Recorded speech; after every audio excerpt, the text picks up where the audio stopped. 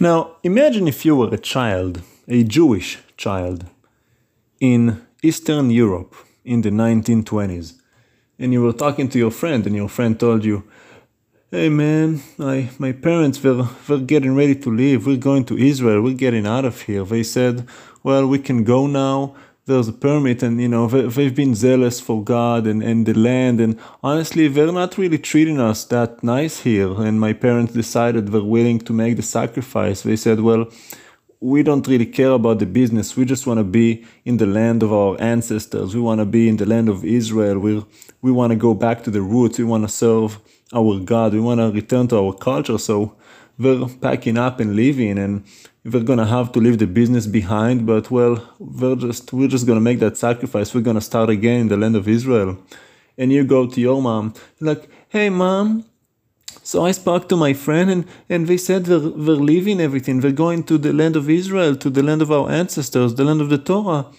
And your parents said, "Yeah, well, they do this, but we have a good business here and we don't want to leave it behind. We make good money, your father and I. We've invested our whole life. We know the language, the culture." And you go, "But mom, just leave it. Like, leave that business. Why is it so important? We can go back to our own land. This is our land, mom. This is the land of our fathers, the land of the Torah, the promised land, the holy land of God. And those Germans, they don't treat us good, mom. It's only getting worse. I mean, look, they just keep hating us and protesting the Jews. Why can't you just leave it behind?"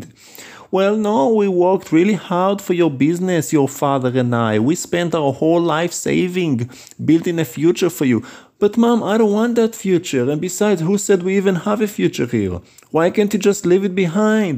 See, any child with some common sense would see this and say, "Leave it behind."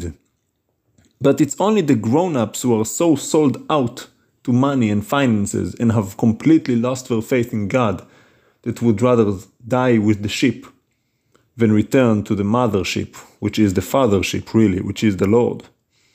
Any child will get this, but you are so stiff-necked, hard-hearted, hard-headed, you just don't want to get it. So you are going to go down with the ship, and that ship is headed straight for hell, and you are on it. Goodbye. Some folks would rather have houses and land. Some folks choose silver and gold. These things they treasure and forget about their souls. I've decided to make Jesus my choice. The road is rough and the going gets tough and the hills are hard to climb. I started out a long time ago, and there is no doubt in my mind I've decided to make Jesus my choice. Mm-hmm. Mm-hmm. Mm-hmm. Mm-hmm. Mm-hmm.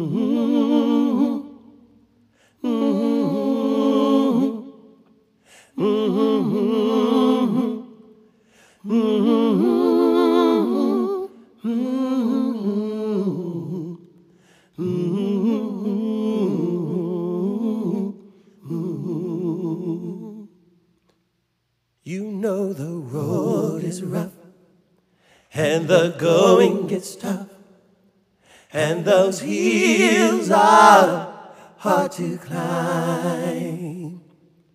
I started out a long time ago, And there is no doubt in my mind, I've decided to make Jesus my choice.